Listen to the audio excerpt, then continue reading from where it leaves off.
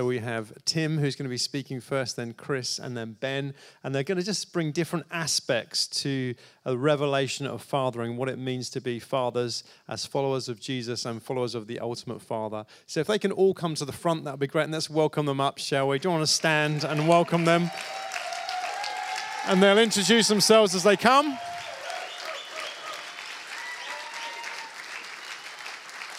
Let's welcome up Tim, who's going to be speaking first.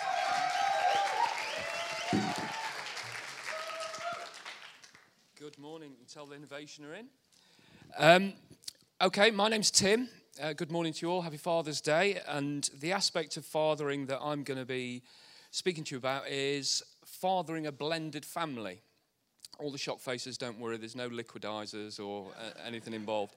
A blended family is quite a modern term, and it refers to a family where some or all of the children are not biologically related to both parents. And it's becoming an frequently used term because blended families are more and more common. And families can become blended in all sorts of different ways. There's fostering, adoption, hold the mic up, Tim, bereavement, and then there is perhaps the most common, divorce and remarriage, which would be my story. So quick bio. I have been married to the amazing Sarah, who is over there somewhere, for 20 years. And we have both been married before. We have 4 children who may or may not make an appearance on the screen. Ethan, who is 28 from Sarah's first marriage. Hannah and Kian, who are 28 and 23 respectively from my first marriage. And then Noah, who has graced us with his presence. He's out of bed before midday from our marriage. And also we have one granddaughter, River, who is 6 months old. I think I might have used that picture too early. I should have saved it for later, but hey. It's fair to say from the outset that many of the challenges that face us as fathers in a blended family are very similar to the challenges faced by all fathers. But because of the practical realities of our situation, some of them take on a greater significance. So what are the challenges that are particularly prevalent in the context of a blended family, and how do you deal with them? Or perhaps more accurately, how did I deal with them? Well, let's take a look, and hopefully that will help those of you who are fathers in blended families, those of you who are mothers in blended families, those of you who are children in blended families, and those of you who are friends with people in blended families. First of all, shame. So what does shame look like in this context? Well, there's the shame of being a divorcee, separated. After our relationship with God, our marriage is perhaps the most important relationship which we have. And to fail at that carries, as you can imagine, a lot of shame. When you throw into the mix children and the stigma of being labelled an absentee father, then you're getting double whammy. And the reality is that you feel constantly that you have to justify yourself for not being present on a daily basis for your children. When the reality is that that's almost inevitably through force of circumstances rather than a matter of choice. And it's really difficult. It is really difficult. There is a stigma about being an absentee father. Secondly, there's disappointment and guilt. There's disappointment in yourself. You feel that you've let down your kids by not being around on a daily basis. You can feel guilty that you're spending more time with someone else's child than your own. Ethan has always called me dad. We have a great relationship and I love him as much as I love any of my 4 kids. But when he would call me dad in front of his own dad or in front of my children, my first reaction was guilt at how that made them feel, when it should really have been pride that he felt loved and safe in my presence, but it wasn't. Thirdly, FOMO. Now, I appreciate that not everyone in the congregation is as young as me, so you probably don't know what FOMO is. Can I just say that I'm not referring to the well-known teenage condition, fear of moving out. This is actually fear of missing out. Now, if there are any other acronyms, just as an aside, if there are any other acronyms that you're struggling with, the acronyms that we young people use all the time, we have a large contingent of innovation in this morning, and they will be only too happy to clarify any that you don't know, and Ollie or Owen will also sign you up at the same time to the innovation team. You won't regret it, believe me. Anyway, I digress after that shameless plug of the youth team. How, then, do we deal with these things? Well, FOMO is a difficult thing to deal with in particular. What does it look like? Well, there's not being with your kids on Christmas Day as a given. There's not being with them on their birthdays as a given. Not being present to physically console them when they're having a bad day. And not being there to celebrate with them on a good day. And these things are really difficult to deal with. They are joy robbers. They're painful. And when you throw guilt and shame into the mix, it's really, really difficult. You see, no dad has an endless source of resources to deal with these emotional, painful, challenging feelings. There's only one dad who has an endless resource to deal with that, and that's our Father, God. The great news is that we get to draw on his resources. I learnt the hard way that guilt, shame, and disappointment have no place in my life. God sent Jesus to die on the cross so that I would not be subject to those in any area of my life, let alone one as important as fatherhood. And I learnt that I needed to walk in my identity as a son before I could walk into my identity as a father. So how do we do that? 10 minutes to speak on blended families is not a great deal of time. So I said to God, well, look, what do you want me to talk about? And he very clearly reminded me that he's the father of the biggest blended family that there is. And if you look around you, you will see that's true. We're not drawn together by biology, by genes, by race, by colour, by stage in life, by experience. We are drawn together by one Heavenly Father. He has blended us together in a family that was created out of love. So what characteristics of how God fathers our blended family did I find especially encouraging and helpful in my own journey? Well, the first was definitely sacrifice. God sent his only son to be the ultimate sacrifice for us, and I quickly worked out that I needed to emulate his sacrificial heart. A lot of the time that involves sacrifice of time. You don't get to do the things that you want to do because you have to show your kids that they are worthy, that they are valuable, and you spend time with them. I had lengthy journeys to go and pick Hannah and Kian up, and it was important when I returned from those journeys, taking them back, that I spent time with Noah and Ethan. Now, showing your sons that they are valuable through spending time with them, for me, was very easy because they all share my love of football. Although it did get rather tricky when Noah decided to support Liverpool and not the mighty Nottingham Forest. But I'm working through forgiveness. My daughter was different. I don't know if this is anyone else's experience, but she wanted to do things that took way longer than a game of football. And I won't give away what my secrets were, but if I were to enter Mastermind, my specialist subject would definitely be the Spice Girls. Secondly, persevere with a love that is unconditional. Never give up. Just don't give up. You will be tempted. I was tempted to go up. I thought, I cannot put myself through this any longer. But you don't give up. You look to God. He never gives up on us. Never gives up on us. You see, perseverance and unconditional love are valuable characteristics in any father, but I would suggest that fathers in a blended family require them in bucket loads. I'll give you an example. When your child says to you, I hate you, I wish you weren't my dad, that's incredibly painful. When that is the last time that you will see them for a week, it's awful. When that happens 6 weeks in a row, it's devastating. But you see, my son who said those things was no different to me when my relationship with God fractured. You lash out in anger and pain and bitterness because you're hurting. And God didn't give up on me. He didn't wash his hands of me. He didn't say, you can't say those things. That's it. I'm done. And I didn't do that with my son. However difficult it was, it's not easy. I did my best to love my son despite how his words hurt me because that's what God had shown me. He never gave up on me. I never gave back up on my son. I went back every week, smiled through the pain and loved him. And just like God's loving kindness won me over, then my unconditional love drew him close. And our relationship is now beautiful. So in conclusion, I would urge you, don't entertain shame, guilt, or disappointment.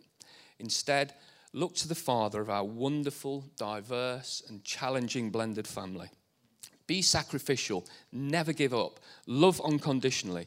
The same Son whose words cut me to the bone when I fell ill with cancer phoned or texted me every day to say how much he loved me and how proud he was of me. That was a massively redemptive moment for both of us. You see, although we may learn the hard way, what we do learn is that whatever the challenges, love always wins. Always wins. So my exhortation to all of us as members of a blended family, whether we realise we were in one or not, is to love, and then love some more. As those amazing 20th century philosophers, Sister Sledge, put it, we are family. I've got all my sisters and brothers and me. You see, when God blended us together in love, he even gave us a family crest. It's a cross flanked by a lion and a lamb. There you go. Spice Girls, Sister Sledge, heraldry, the hat trick. So what we need to do is, even if this is not an issue that you personally face, is live like we are family. Be family to each other by standing together with those who, like me, this is a daily reality. We all need to play our part in making sure that guilt, shame, and disappointment have no place in any family.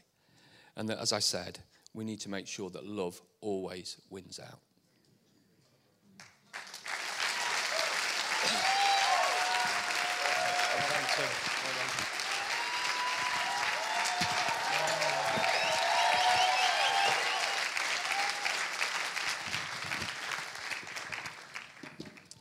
Hello, good morning. Happy Father's Day.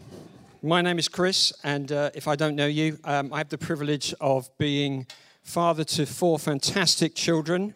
I slipped up, guys. Sorry, I didn't get your photo on the screen, but it might have involved me having to pay you money because I'd have then had to name your names. I'm going to have to do this now anyway, aren't I? So Edward, George, Henry, and Anna, who's not here this morning, my fantastic 4, my fab 4. And some of you know my wonderful wife, Rachel Vincent. I've been asked to speak this morning on spiritual fathering. We're talking about a subject that was Jesus' favorite subject. He had huge delight in his heart every time that he got to model or talk about his Father. We sometimes think that Jesus' main objective was to die on the cross. That was not his objective. That was the means to an end. The objective was deal with sin so that I can actually enable you lot down here to experience what I've been experiencing up in heaven as I've been part of this family. The family that has a culture shaped by my heavenly Father.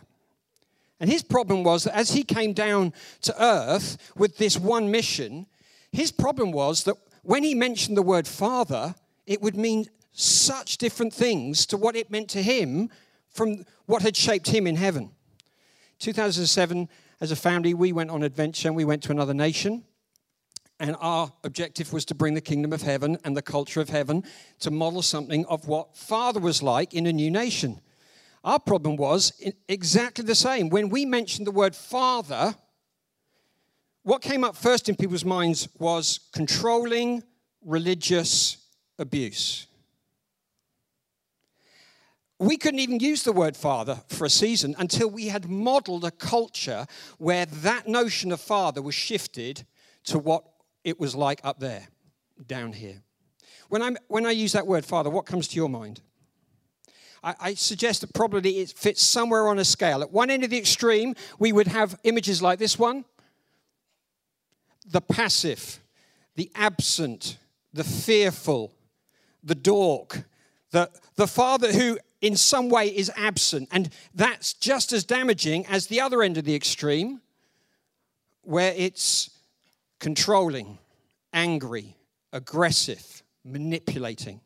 My experience was that my father died when I was quite young, and therefore through death, I experienced an absent father.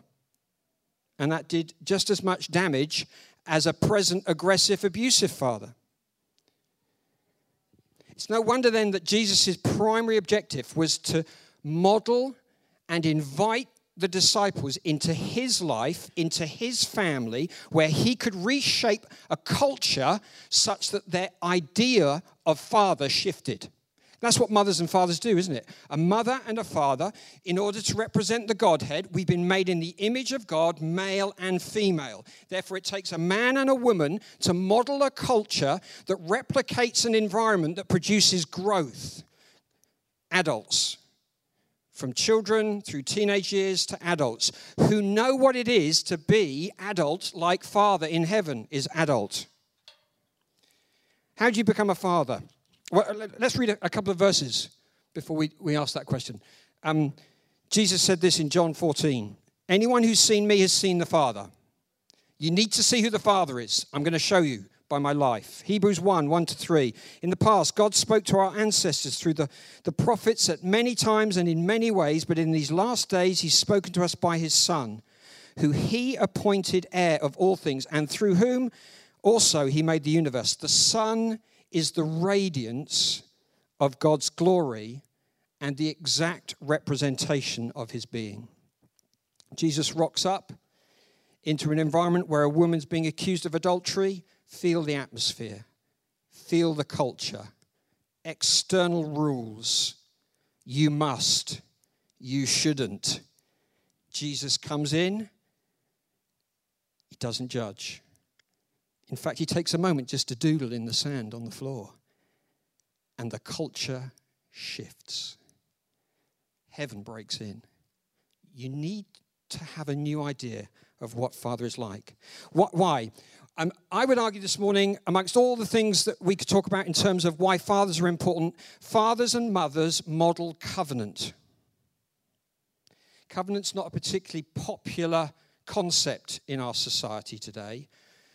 It's more about me, I, self, than about we, us, team, family. But you can't have, as it is in heaven, down here on earth, unless you first have covenant. A mother and a father are meant to model through their covenant love something of the taste, something of the feel of the culture of heaven, so that the children grow into that. What's a covenant? The image that I've found most helpful is looking at these guys. Down the road from us in Dublin, where we used to live, in Fassero, there were great big groves of these giant redwoods. And what you've noticed, if you've ever been to California and you've seen some of these guys, 300-400 feet tall, some of them. Some of them have existed for 800, 900, 1,000, 1,500 years. How is it that they have remained so strong? First thing is, you only ever find them in community. You only ever find them in family or in a grove. And for the simple reason that their main root isn't very deep. Instead, lateral roots spread out and latch on to all the other trees in the groves. If trees could speak and you could listen in, what they'd be saying is, I'm not going to let go of you. My strength, feel it right now. You're going to benefit from my strength. I've got a source of love and acceptance and identity that doesn't come, and it's not dependent on how you respond to me. Instead, I'm going to keep that switched on. I've established that. Might have taken me a little while as a father to establish that, and I might need to keep going back every day to replenish that, but I know where my acceptance comes from. And as a result, you're now going to feel the strength of my love, the things that Tim was just describing about. How do you become a father? 3 things very quickly, then I'm going to hand over to Ben. The first thing is we need to learn to become a child in the family. Why is that? For the simple reason that we need to learn that we're part of a team. We do that as parents, don't we? It's now time for you to share your toys. I don't want to share my toys. What's that? That's me. That's I. That's independent. No, you need to now learn that you're part of a unit that will thrive if you're part of it. You'll die and wither if you're not. And as a result, we learn to become dependent. We also learn to trust leaders. We also learn to not trust leaders. But it's designed to engender in us a deep-rooted trust that says, that man, that woman is going to do me good. And as a result, I'm going to open my life up to them. Second thing that we need is that we need to then progress from the dependent child phase to the phase where we learn to make mistakes well. That's the phase of the teenager, the independent. Choices. They get choices. They can now make choices to build or to break. And the one who's established in secure love from heaven isn't frightened of their children making mistakes. Instead, they'll turn the mistake-making into opportunities for growth. You're now not going to feel my wrath as you make mistakes. That's true of God and us, isn't it? It's been settled on the cross. We don't have to feel the anger of God. How do you feel when you make mistakes? Is that where you go to? Because that's not what the Father's like, and you need to shift your picture of the Father, just like Jesus had to do when he first came to the planet. Instead, fathers and mothers who are rooted in unconditional love can go, we need to talk about this mistake, and you need to clear the mess up, but actually what you don't need to do is to feel my wrath and my anger. That's been sorted. That's been settled. Instead, you can learn from this. That's what the prodigal did, isn't it? In the pigsty, what did he have revelation of that brought him back to family? Father, in my Father's house, it's not like this. Boy, I need to go back to family.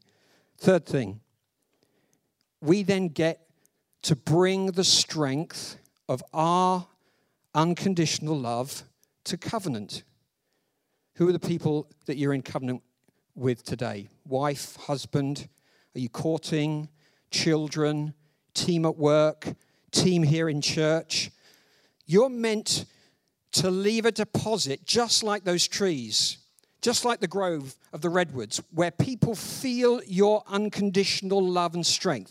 I'm not going to let go of you, even though you've treated me in a way that I don't want to be treated. I might have some honesty with you. I'm not afraid of that because I've learned that even if I get it wrong, mistakes now don't shape me. Instead, the unconditional love of the Father does. Learn to be a child of the house where we learn to trust. Is that where you are and you found it hard to trust? Find someone with a great heart, someone whose heart you feel like they will do me good. I will hear them shouting over me their strength and their love. Go and serve them. Go and find a team in whatever context you're building in and learn to be a child of the house, where you learn to be part of family, not independent and isolated, but part of a team. How about making mistakes? Do you give yourself a hard time every time you make mistakes? That's not how Father handles you. He may want to have an honest word. Instead, he wants it to be instructive and to build you stronger and stronger. And then how about you bringing your covenant love? You've learned how to keep your love switched on. You're not afraid of making mistakes, even though you know you will do it. But as a father or a mother, you can now bring your strength to any setting and know that you're safe. I came across this great story. A champion award-winning farmer won awards for the best crop year after year after year. And on a TV program, he was asked once, what's your secret? His answer was simple. Take the award-winning grain that I've produced every year, and I go to all the neighboring farms, and I give them my top grade grain. Because I've learned that when I give of my best, the wind blows the pollen of the excellent grain back onto my fields, and I get even stronger grain the next year. That's what a father and a mother does when heaven comes to earth and the culture of heaven gets grown.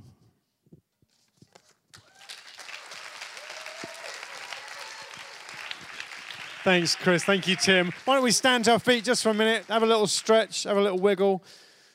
Put a hand on the shoulder of someone new and say, give your strength away.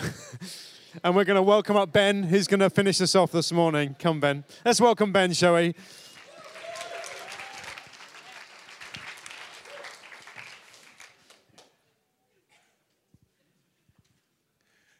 That was good. Good morning, guys, and happy Father's Day to all the dads here this morning.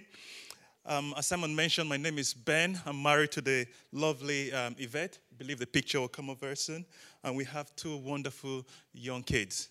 We recently moved back to Bedford in the last couple of years and really, really enjoying being part of this family. I think we've got something going on here, guys. Work-wise, I'm a management consultant. I work within the pharmaceutical sector. I'm based in the city. And I'd like to say, if anyone here understands what a management consultant does for a job, I'd really like you to talk to me afterwards. Right. To round up, it's an ongoing joke, right, in the management consulting world. To round up on the series of short talks we have this morning, I'm going to be looking at being a people who live out of knowing God as Father. I really couldn't start this talk without sharing an experience I had a few years ago when my daughter was under the age of 2. We were visiting a different town, a different church on this particular Sunday, and I took my daughter to the kids' walk. And obviously being new to the church, I did what most parents would do, which is to hang around a little bit longer to be sure she settled in before going to join the grown-ups. And while I was waiting, my daughter walked towards this little blonde boy of a similar age. He was crying, and my daughter went to ask him and said what the matter was. And the little boy said, I want daddy. I obviously did not follow the entire dialogue between the two of them, but I think it went something like this. Is it daddy you want? Yes, I want daddy. And my daughter says, don't worry, I'll take you to daddy. Grabs this boy's hands, they walk towards me, got to me, points to me, and says, here is daddy.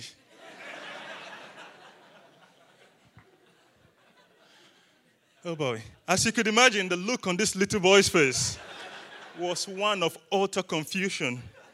He must have been thinking, when my dad dropped me off this morning, he was a white man. He's changed.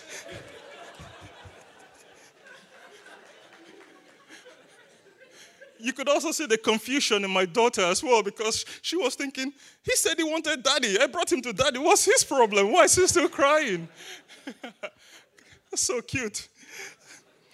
Guys, I share this story, this funny story, because it's one that has actually left an impression on my life ever since then. It's one that's left me asking myself quite often that, which father have I got my eyes on? In the middle of many father figures in and around my life, from my physical dad to my mentors, to great leaders and teachers around me, some inspirational bosses I have, my heroes of faith, which one do I really look up to? Is it God the Father, or is it one of the other father figures? Which one do I say, actually, this is my father, no one else would do?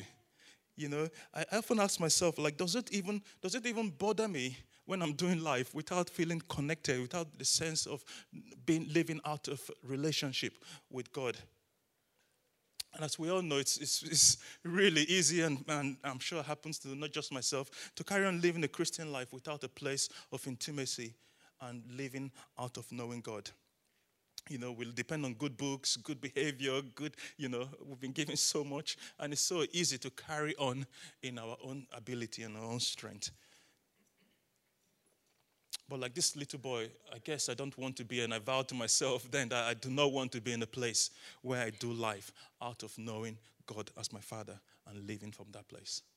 You see, when we look at the life of Jesus, we see a man who had a relentless focus on his relationship with the Father. He was someone who understood how important it is, in terms of to be all that he's going to be and to live out of the Father, out of knowing the Father. The two go hand in hand. And this morning, I just want to take a quick look at the story from Luke chapter 2, verse 41, which is going to come up on your screen very soon. There it is. I'm just going to read this real quick. We won't got plenty of time. Every year, Jesus' parents traveled to Jerusalem for the feast of Passover. When he was 12 years old, they went up as they always did for the feast. When it was over, they left home. The child Jesus stayed behind in Jerusalem, but his parents didn't know it. Thinking it was somewhere in the company of pilgrims, they journeyed for a whole day and then began looking for him among the relatives and neighbors. Top tip for parenting: do not leave your kids for a day without knowing where they are. when they didn't find him, they went back to Jerusalem looking for him. The next day, they found him in the temple, seated among the teachers, listening to them and asking questions. The teachers were all quite taken with him, impressed with the sharpness of his answers. But his parents were not impressed. They were upset and hurt. I wonder why. And his mother said, "Young man," you know you're in trouble when your mother calls you young man. "Why have you done this to us? Your father and I have been half out of our minds looking for you." Jesus said, "Why were you looking for me? Didn't you know that I'll be here dealing with the things of my father?" But they had no idea what he was talking about. So he went back to Nazareth with them and lived obediently with them. His mother held these things dearly deep within herself. And Jesus matured, growing in both body and spirit, blessed by both God and man. Guys, what we read here is a story of young Jesus at the age of 12, who was so focused on his father, who was so focused on his father's business. In other versions, he said to his parents, "Shouldn't you expect to find me in my father's house doing the things of my father?" I suspect this is not the first time this had happened, right? But I hear a couple of reasons why I think Jesus made this so important, and I think this is so relevant to us as we look to do life and be all that God wants us to be. I think relationship with God the Father means that we have access to an endless source of wisdom, which goes beyond natural human abilities. We're told in verse 47 of the scripture I just read that all who heard him were astonished at his wisdom and his understanding. It takes a 12-year-old who is really firmly, deeply rooted and knows his father really well to be courageous enough to take on the scholars of his age and to have so much questions and wisdom to share. Guys, we're told in verse 52 as well that he grew in wisdom and in favor with God and man. And I think about this, and I think if Jesus, who was perfect in every way, shape, and form, as we believe, had to grow in wisdom, I think you and I also need this wisdom. You and I need to also grow in relationship with the Father, which leads to wisdom. About a year and a half ago, I was in Asia on a business trip, and so happened I was having, I still don't understand this, but I was having drinks after work at the hotel bar with some businessmen, some high-level businessmen and women.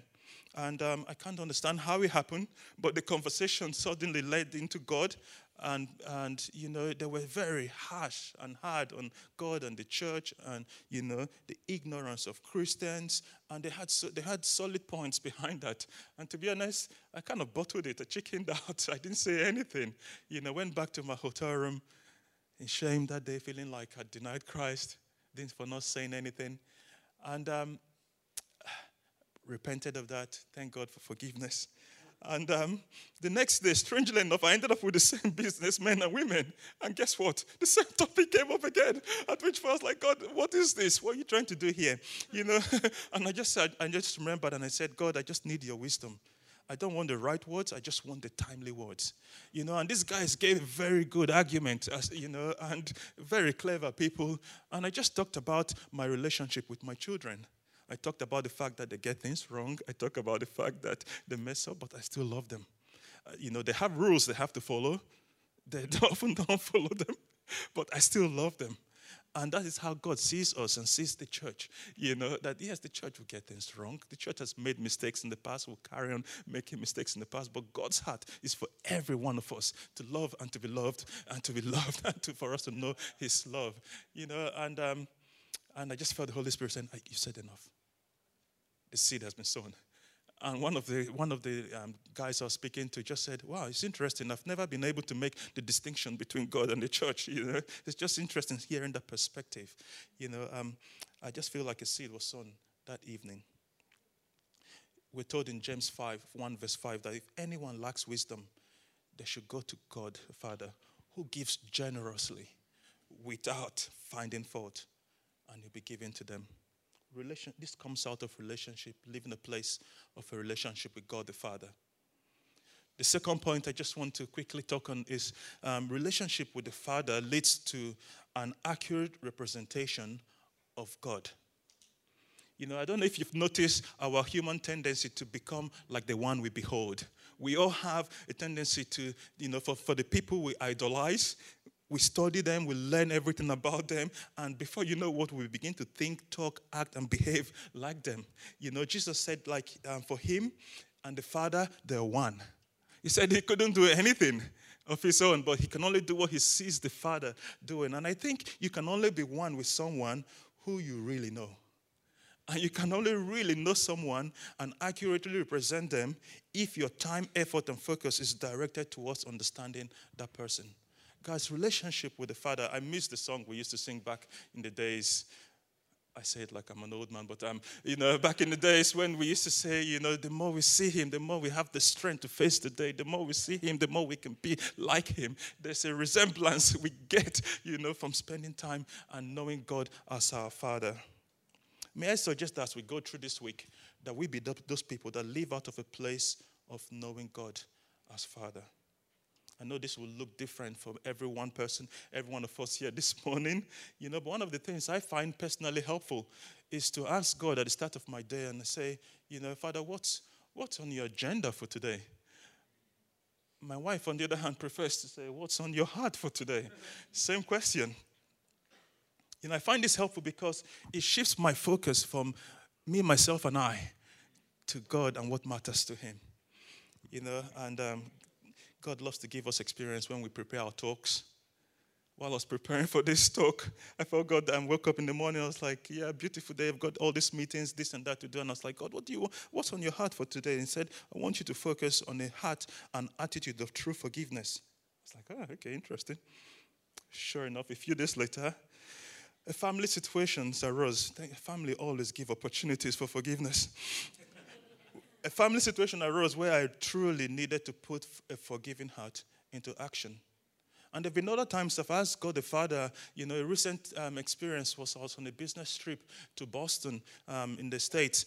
And, I woke up and asking God what was on his heart. And he said, my heart is for you to pray for this city today. Pray that my healing revival hits this town again. And I began to cry because my heart began to pour out for the city. And God was just telling me things he was wanting to do in the city. And I texted a few of my church leader friends in Boston and got them praying, and we look forward to what he's going to do in that city, and we bless that city. But the point is that, sometimes it's about stuff that's focused on me or around me. Other times it's big global things. A people who live out of knowing God as Father know what's on his heart, and they make what matter to him matter to them.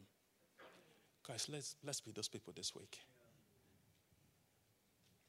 Should we stand?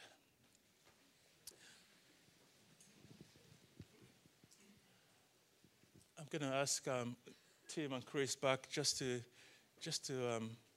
come pray for us, if that's okay.